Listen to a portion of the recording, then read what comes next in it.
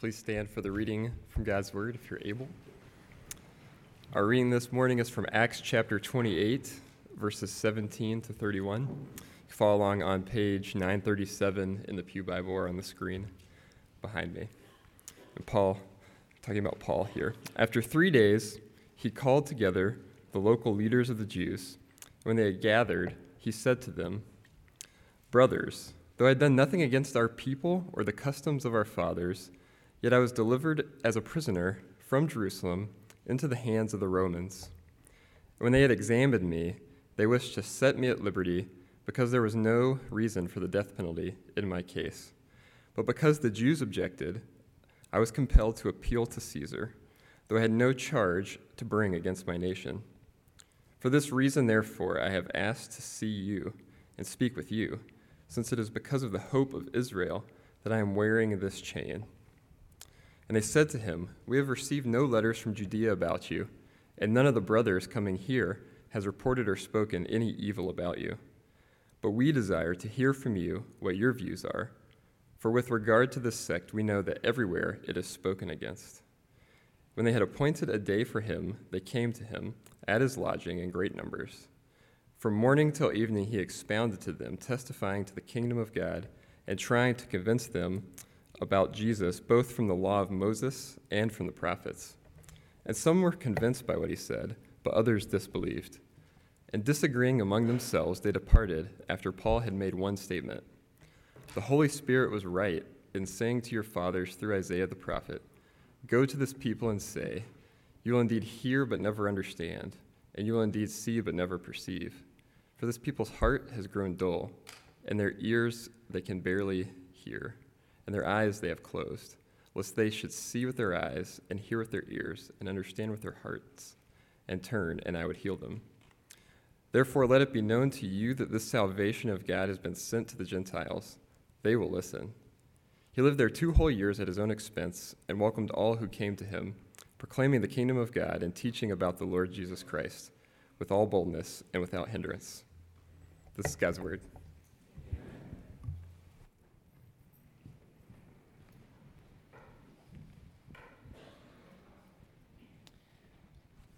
Keep your Bibles open to Acts 28, and let's pray again and ask God to bless us as we look into his word. Lord, we know that you are speaking, and so our prayer right now is for us to be able to hear. Would we have ears to hear what you have to say to your church this morning through your holy word?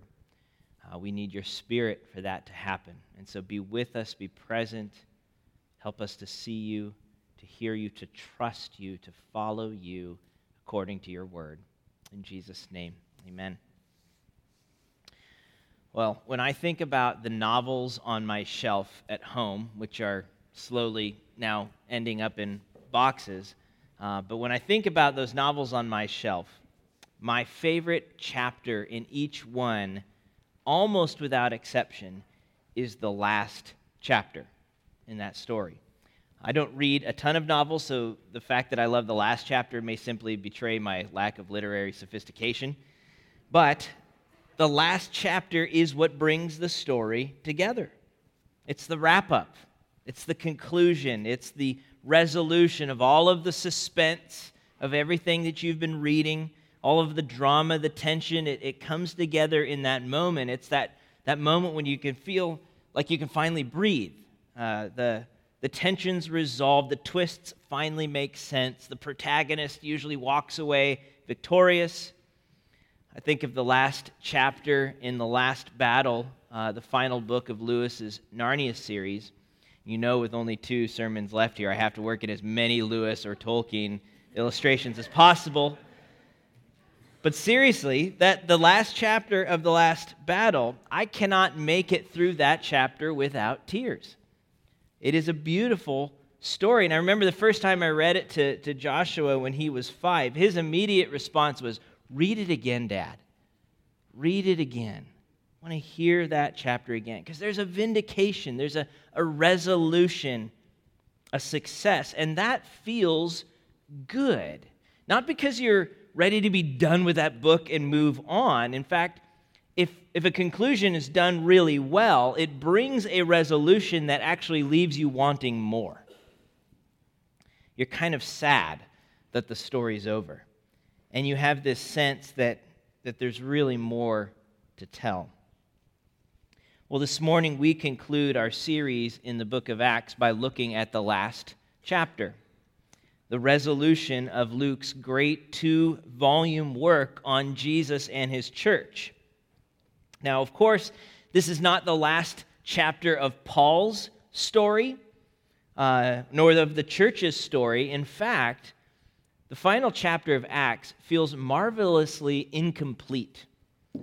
It genuinely leaves you wanting more, with this sense that there is so much more to the story than what's recorded here. Just as Acts chapter 1 wasn't really the beginning of the story, but the continuation of all that Jesus had begun to do and to teach, now carried on by his church in the power and presence of the Spirit, so chapter 28 isn't really the end.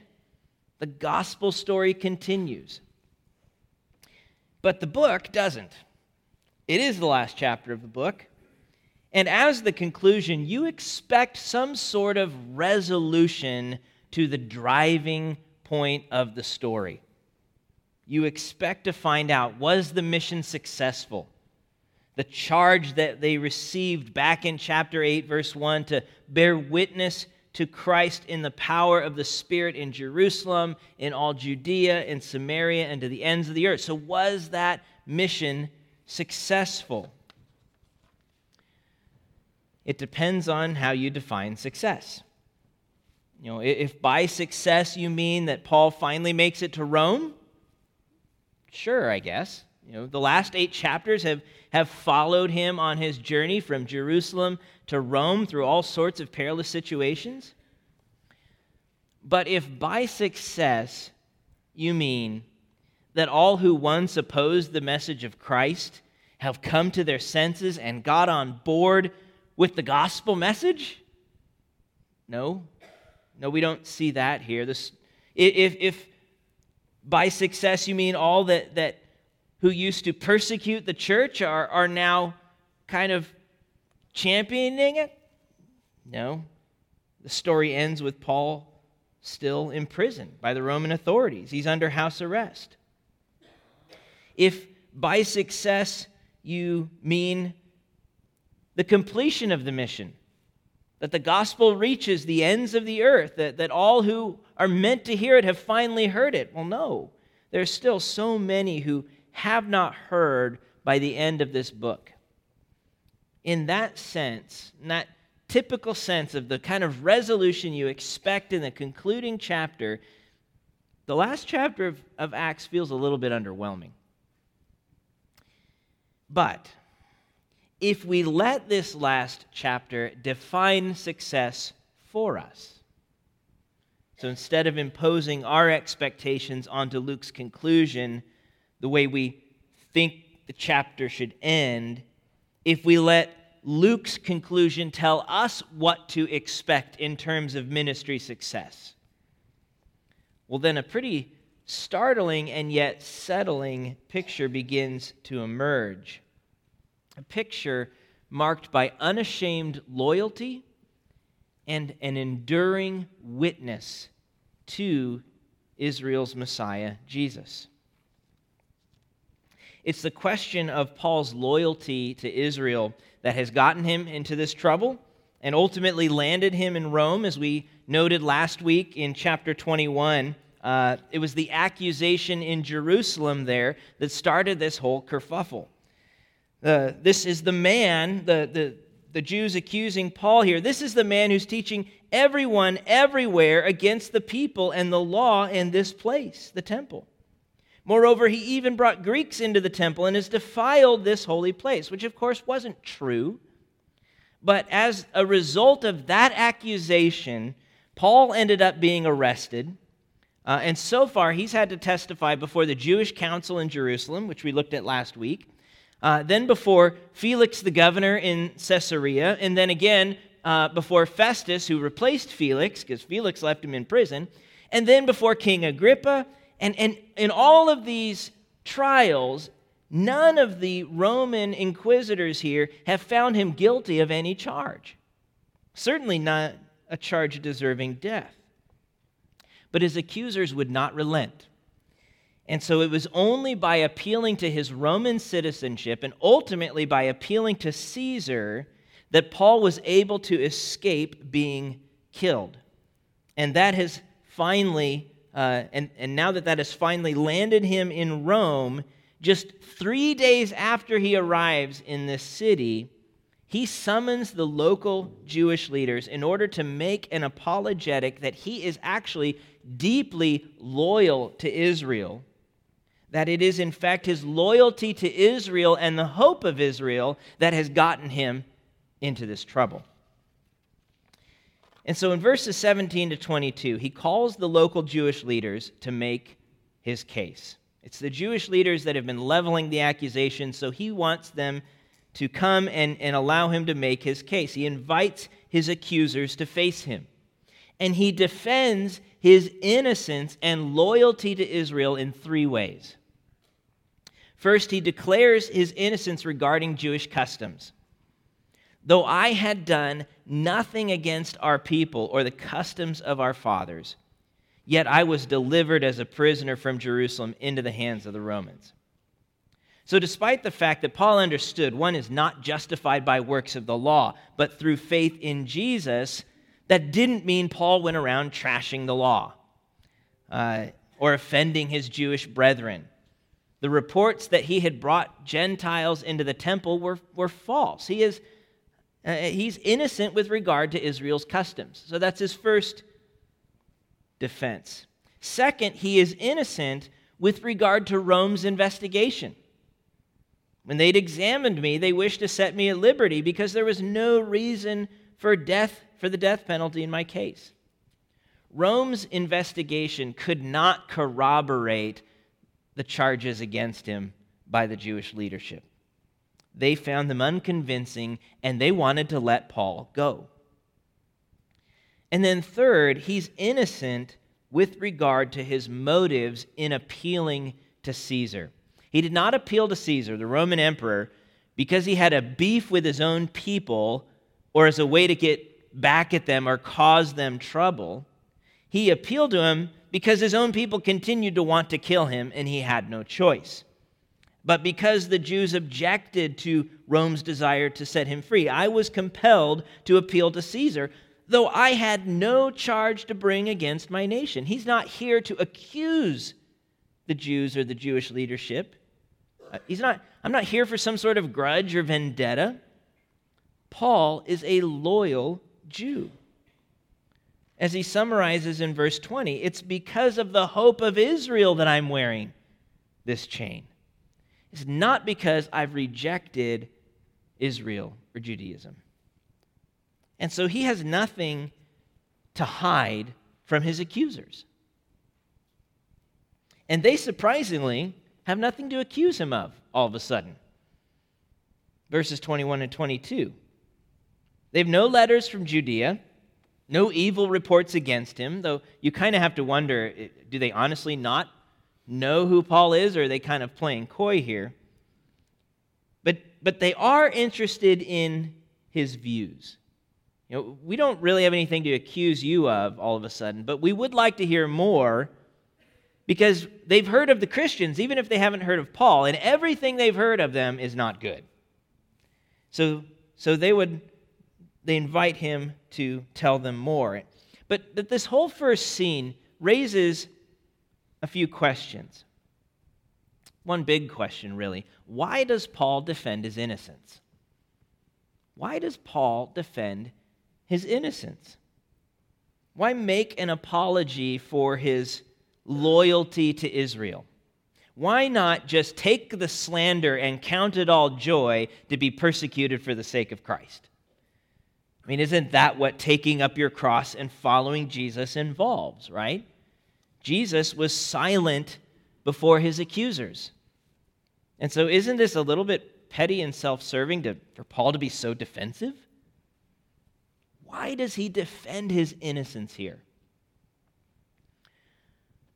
because it's his loyalty to Israel, the thing he's being charged of, being disloyal to Israel, it's actually his loyalty to Israel that compels him to worship Jesus, and his loyalty to Israel that he hopes will give him a voice with his Jewish brothers and sisters. Look again at verse 20.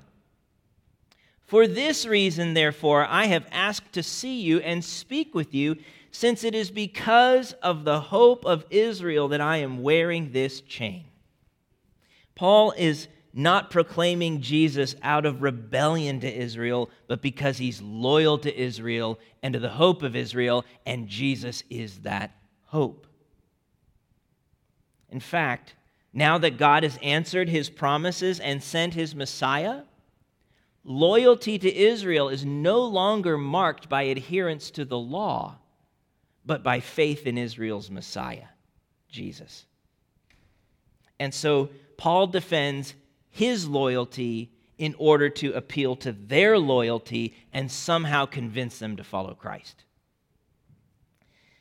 And there's an interesting application here for us in our mission to make Christ known today. Not necessarily just simply defending ourselves against accusations. That part is easy for us no matter what. Nobody likes to be accused of something. Defending our innocence comes very naturally. But is what we are defending our own reputation before the world, or our right to speak into the world? Paul is not concerned about his reputation here. He has no problem being slandered or written off as scum of the earth.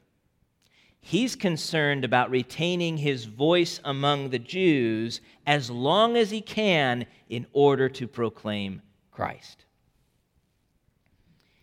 There are times when in order to either gain or retain a hearing with someone, that it is wise to defend our innocence against unjust or false accusations, to refute false charges, which, of course, requires first that they're actually false, that we're living in integrity. As Peter says in 1 Peter 2:12, keep your conduct among the Gentiles honorable, so that when they speak against you as evildoers, they may see your good deeds and glorify God on the day of visitation. As we talked about last week, to live in such a way that the accusations won't stick. And there are also times when, in order to gain or retain a hearing with someone, to not just defend our innocence against false charges, but also to appeal to a common loyalty we share with our accusers, to help them see that if they really care about that thing that we're both committed to, then they're actually going to want to follow Jesus, because there's no way to accomplish that apart from him. So, for instance, it's not uncommon for Christians today to be criticized or written off because of our belief in hell, in divine judgment, God's wrath to come, because that just sounds so unfair and unloving. And if anybody believes something like that, they must be entirely unloving and utterly disinterested in justice. That's just not fair. But it's actually our loyalty to love and justice that compels us to uphold the reality of God's judgment. Because God's judgment is fueled by love and justice. A love that gets angry at the injustice of this world and commits to doing something about it to make it right. And not only the injustice of this world, but the cosmic injustice of sin against his throne, from whence all of this mess comes. So the reality is, if you're really committed to justice, to seeing the world made right and everything put back together the way it should be, then you should look to God to establish it.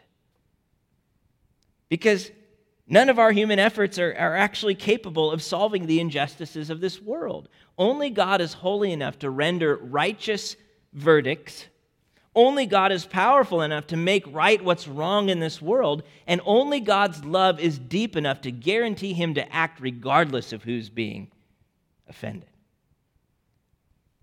If you're really loyal to justice and love, then you should be on board with God and his justice and love, which is in part expressed in judgment. So our belief in hell or divine judgment should not disqualify the church from having a voice in the public square. That's an occasion to defend our innocence of the charges. We're not rebelling against justice or love. It's our loyalty to justice and love that compels us to uphold the importance of God's judgment and the gospel of Christ that saves us from that judgment, which is the whole point. So don't be afraid to defend your right to speak and bear witness to Christ in a world that slanders you in effort to silence the gospel. Paul defends his right to speak. But don't be surprised if people still reject you and continue to refuse to hear. Because that's what happens in the next scene, when the Jewish leaders gather to actually hear Paul's views. So in verses 23 to 28, the local Jewish leaders have gathered. The crowd has grown. They go to where Paul is staying in greater numbers. And Paul, having defended his loyalty to Israel's hope, now declares to his brothers and sisters what that hope is, the identity of that hope, namely Jesus Christ. He makes an apologetic not simply for his loyalty to Israel, he makes an apologetic that Jesus is the fulfillment of Israel's hope. From morning till evening, he expounded to them, testifying to the kingdom of God and trying to convince them about Jesus, both from the law of Moses and the prophets. And there's a little detail in that verse I just don't want us to miss here. From morning to evening, he expounded to them. So, y'all think my sermons are long sometimes? Just morning to evening. All I'm saying, it could be worse. But the duration of time is simply reflective of the urgency and importance of the message. Paul doesn't want his brothers and sisters in Judaism to miss out on the fulfillment of their faith. If they want to be loyal to Israel, they must be loyal to her king, Jesus. And so he testifies to the kingdom of God, and he tries to convince them about Jesus, that he is the fulfillment of all of Israel's hope. But what God promised to their forefathers, he has accomplished in the life, death, and resurrection of his Son. And Paul bases his argument on Israel's own scriptures, which is pretty remarkable. If you remember how Luke's first volume concluded, the book of Luke, chapter 24, how it ended with Jesus beginning with Moses and all of the prophets, interpreting to them in all the scriptures the things concerning himself. Now Luke's second volume ends with Paul doing the exact same thing, testifying to Jesus from all of Scripture. How what God envisioned for his creation, his people reflecting his image, enjoying his presence, obeying his rule, filling the earth with his glory, what was then compromised through the fall, Jesus renews and restores that through his life, death, and resurrection. That what God promised to Abraham, to make him into a great nation and make him the father of many nations and bless all nations on earth through him, he has accomplished through Jesus, the seed of Abraham, in whom we become children of Abraham through faith in Christ. What God accomplished for Israel in the Passover and the Exodus, redeeming his people from slavery and sin through the blood of a perfect substitute, the Passover lamb. He accomplished for all people, for all time, with the priceless and precious blood of Christ, the true Passover lamb. What God promised David that one of his descendants would sit on his throne forever, ruling God's people as his son, he fulfilled by sending Jesus, the son of David, whose body did not see decay, who is right now seated at the right hand of God, ruling from heaven. What God promised through the prophets, to redeem his people from idolatry, to raise them from spiritual death, to forgive their sins and cleanse their hearts and fill them with his Spirit, Jeremiah, Ezekiel, Isaiah, and not just Israel, but all nations and people groups, he has accomplished and fulfilled through Jesus. He is the prophet like Moses, who speaks all of God's words. He is the root of Jesse, who will establish justice on the earth. He's the suffering servant, bruised for our iniquity. He's the forsaken king, whose hands and feet were pierced. He is the hope of Israel and of every nation. As Paul said earlier to Agrippa back in chapter 26, I stand here testifying both to small and great, saying nothing but what the prophets and Moses said would come to pass, that the Christ must suffer, and that by being the first to rise from the dead, he would proclaim light both to our people and to the Gentiles. Jesus is the hope of Israel. And we're told in verse 24 that some were convinced by what Paul said. They saw the connection between the promise and the fulfillment. That following Jesus wasn't rebelling against Judaism, but embracing the fulfillment of it. And so they believed. They believed. And that's the kind of end of the story we're looking for, right? That's the kind of conclusion you want in a book like Acts, that you get to the end and everybody believed. It'd be great if Luke just stopped right there. Some were convinced by what he said, but others disbelieved. Not everyone who hears the word is going to respond to that word with faith. So if you define success by convincing everyone of what you're preaching, if that's your definition, you're going to be disappointed. It's not going to happen. And I think we all know that. We all know that not everyone we share Christ with is going to believe, but it doesn't make it easy. Especially when you have poured your life into someone, you've invested, you've given yourselves to them, and then to watch them just reject it and walk away, the sadness of that reality. But it will happen. And that doesn't mean that God's word is failing. It doesn't mean that God's word is failing. Some will believe, others will not. That's what happens here. But then it actually gets worse. The whole situation seems to fall apart. Those who were convinced and those who disbelieved start disagreeing with each other, and then they all take off when Paul drops this little bomb on them in verse 25.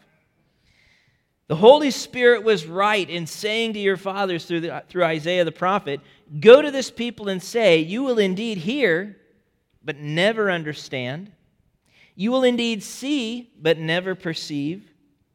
For this people's heart has grown dull. With their ears they can barely hear. Their eyes they have closed, lest they should see with their eyes and hear with their ears and understand with their heart and turn, and I would heal them. Therefore, let it be known to you that this salvation of God has been sent to the Gentiles. They will listen. Now, I'm not sure which is more offensive to a Jewish audience, associating them with their spiritually blind and deaf ancestors in Isaiah 6, or announcing to them that the Gentiles are more spiritually open to God's salvation than you. I'm pretty sure you're going to lose your audience either way. So why is Paul so offensive here? I mean, did he just lose his temper? Like a teacher who's lost control of the class and just slams their textbook down. Or a kid playing on the ball field who's just tired of losing, so they just take their ball and go home. He was so careful to defend his loyalty to Israel and to argue for his right to have a voice among the Jews, to build capital with them. Why does he go and just spend it all in one shot here? Throw away everything that he just built up by dropping a grenade at the end of his speech and clearing the room. Because while there is a time to defend our innocence or appeal to a common loyalty in order to gain or retain a hearing with someone and try to persuade them of Christ, there's also a time to call out people's guilt and expose their disloyalty to God, lest they presume upon his acceptance when in fact they remain under his condemnation. To let the sharp edge of the gospel be felt, so that no one can walk away and claim, I did not know. I didn't know what it meant to reject Christ. To not give them that opportunity. That is what God is doing, even in the passage that Paul quotes from Isaiah 6. And we love Isaiah 6, right? Here I am, Lord, send me. And then the message he's given is a message of condemnation. He sends his prophet to deliver a sharp word of condemnation, not because he's done with Israel, but in order to provoke those who remain to repentance and faith. So in the same way, Paul's not being a jerk here. He's not trying to be edgy or angular. He is passionately pleading for repentance and faith and calling them out directly for their lack of it. This is a prophetic word. And we need to be willing, in our ministry of the word, to call for a response to the gospel and to warn people of the implications of not responding in faith, which will invariably offend some people. You will lose the voice that you've worked so hard to gain. But don't let it be because you're offensive. Don't let it be because you're a jerk. Make sure it's because the gospel's offensive. And don't be afraid of the gospel's offense. Sometimes in our effort to gain a hearing in the world, or in a world that wants to silence us, we worry so much about nuance and posture that we never really get around to saying what the gospel says.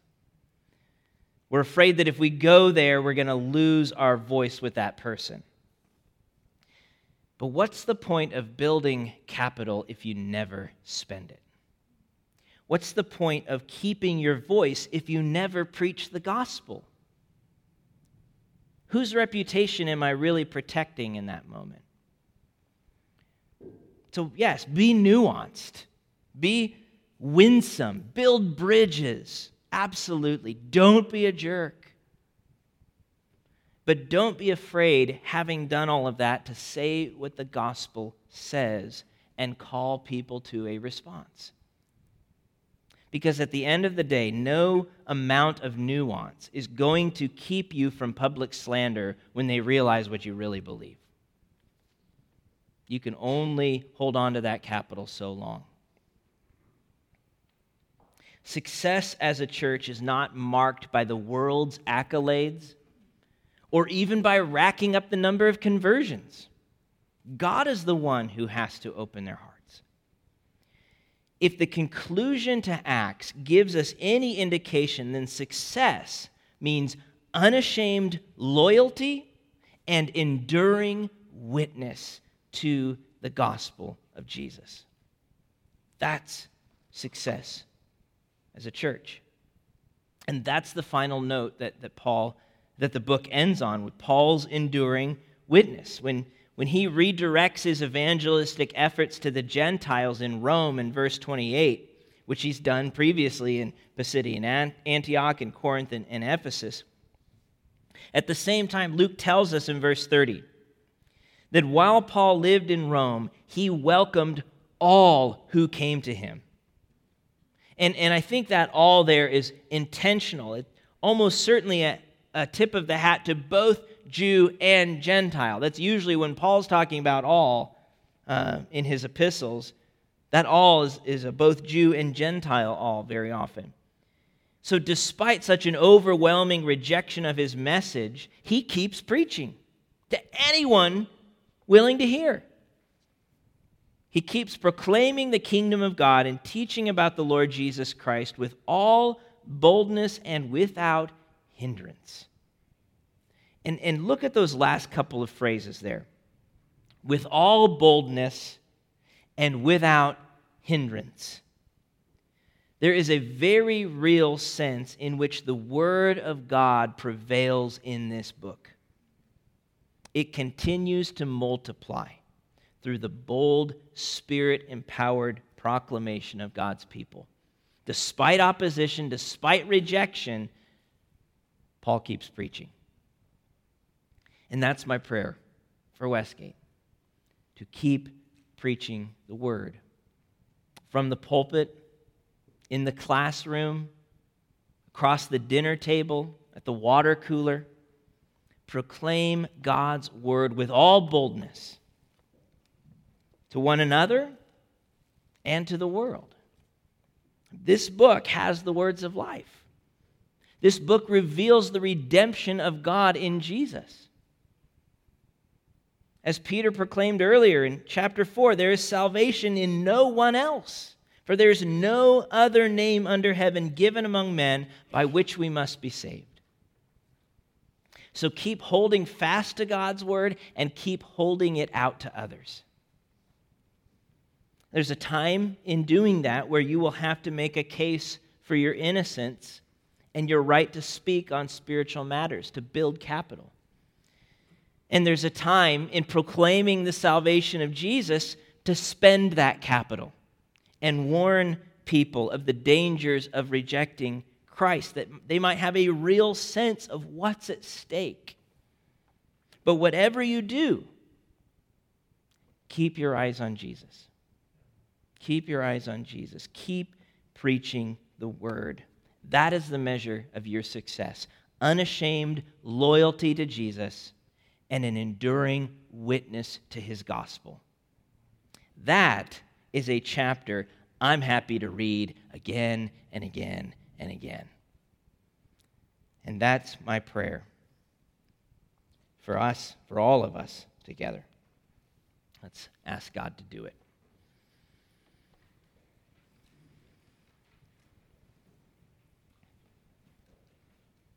Lord Jesus Christ, this is your church. We are your people, ruled by your word, changed by your word, saved through the preaching of your word, the proclamation of who you are and what you have done. Lord, would you continue to guide us, to nurture us, to change us, to use us? Would you make Westgate Church increasingly unashamed in our loyalty to you